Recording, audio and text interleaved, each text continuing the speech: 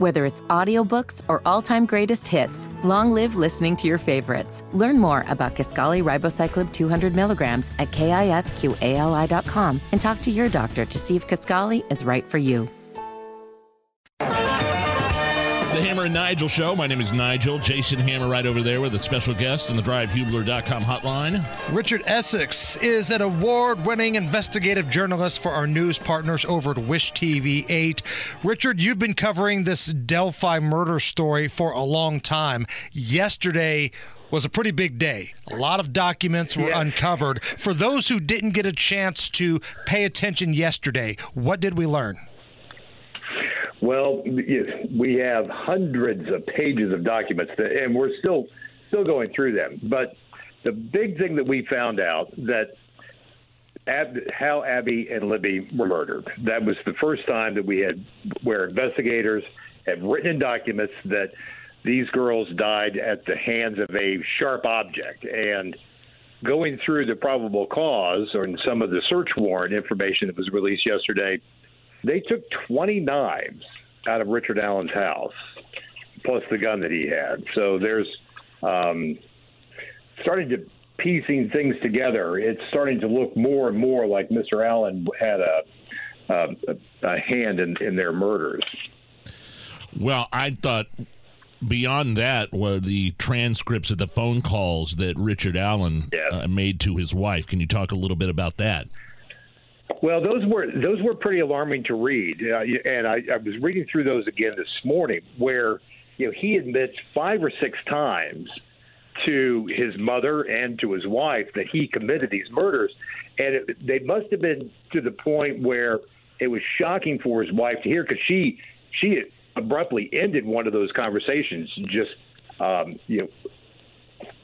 when they were having that. And something else that I found interesting this morning is that every single one of these conversations were recorded, and I didn't know that the Department of Corrections recorded every single one of these conversations. So that's I suspect that the prosecution is going to make hay with those recordings.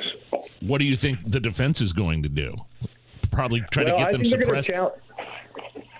I think they're going to challenge that. I think they're going to say that he's not in his right mind, which they're laying the groundwork for that now. Yep. That his mental health, his physical health has deteriorated, and when you look at him from when he was first arrested last October to when he appeared in court just a couple weeks ago, it's a remarkably different person. And when he was leaving court a couple weeks ago, when we were up there earlier in the month, he walked past his wife, and I was sitting right behind his wife. And he walked past her, and he kind of stopped, and he looked at her, but he didn't look at her like, hey, how are you? I can't believe it's you, or, I'm okay. It was just this really blank stare. And then as he kept coming through, he gave me the very same look. It kind of frightened me. And the other reporters that were sitting around me like, why is he looking at you that way? So the guy has absolutely changed. I don't know if it's an act or what, but there's no question the lights are on, but I don't think there's anybody home right now. Richard, how is he being treated in jail? I know you had a story on Wish TV about some letters that have been coming in. Well, I think Westville, which historically has been a pretty rough prison in the first place.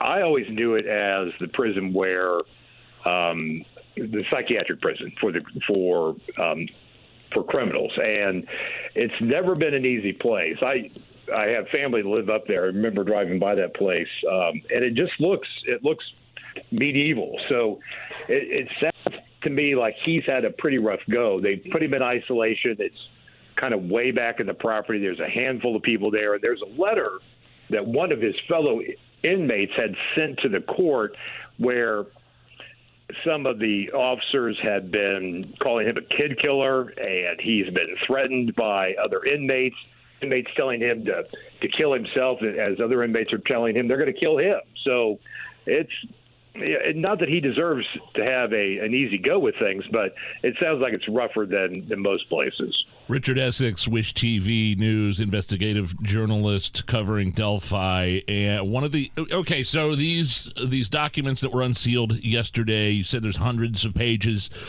I'm assuming I haven't heard anything about DNA evidence. I haven't heard anything about the actual murder weapon. I haven't heard anything about, was there blood on any of Richard Allen's clothing? Does it say anything about? No, there's mention that he was spotted on the Monon High Bridge trail with muddy and bloody clothes on, and that's in the probable cause. One thing that I found interesting is you remember when this first kind of started breaking, there was a picture of a younger guy and there's no mention of a younger person. It's like we just lost like 3-4 years of this investigation, and they jump right to Richard Allen. Now, maybe that's in documents that haven't been released, or maybe they don't find those relevant, but I don't see any mention of this younger guy. And the conversation that Allen had with the conservation officer in 2017, and then Allen and his wife come back for another interview with police, and he remembers all the same details. Now, I don't know about you guys, but I can't remember what I did in 2017 on February 13th to the detail that he remembers them by. So it's those kind of things that starting to make me think that this guy's probably he may really be the guy. You try not to develop a bias, so to speak, in these cases, but we've been following this for years, and I wasn't convinced when they arrested him that he was the guy. But now you start reading some of this, like, there's a lot of people that saw him at the same place, and he remembers some things years after years have gone by. He's telling the same story, so it had to have been a significant time in his life. And Richard, now we turn our attention to the trial, which is slated to begin early next year. I think a lot of people are wondering about this search warrant, because it feels like the defense's strategy here is going to say that you're going to have to get rid of all of this evidence because the search warrant was bogus. For a long time, we had just heard that an unspent round traced back to Richard Allen's house was supposed to be, like, for lack of a better choice of words, a smoking gun here. But it sounds like in these documents released yesterday, there's a lot more to the search warrant than just that one piece of ammunition. Yeah, there is. And honestly, I'm only about a third of the way through that search warrant. I've been reading the probable cause over and over this morning. But one thing that I have been hearing is that you've got this ballistics information for an unspent round, and you're going to bring that into a court where it was determined that these girls died at the hands of a sharp object, probably a knife. And you're going to introduce a ballistics evidence for a gun that wasn't used in the murder. Mm-hmm. So I think there's going to be a challenge to that. Where can we get more information, Richard?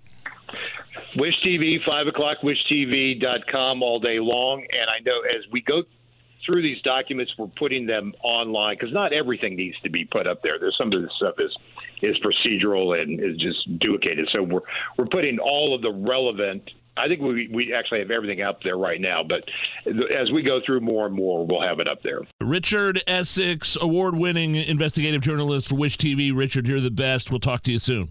All right. Thanks, gentlemen.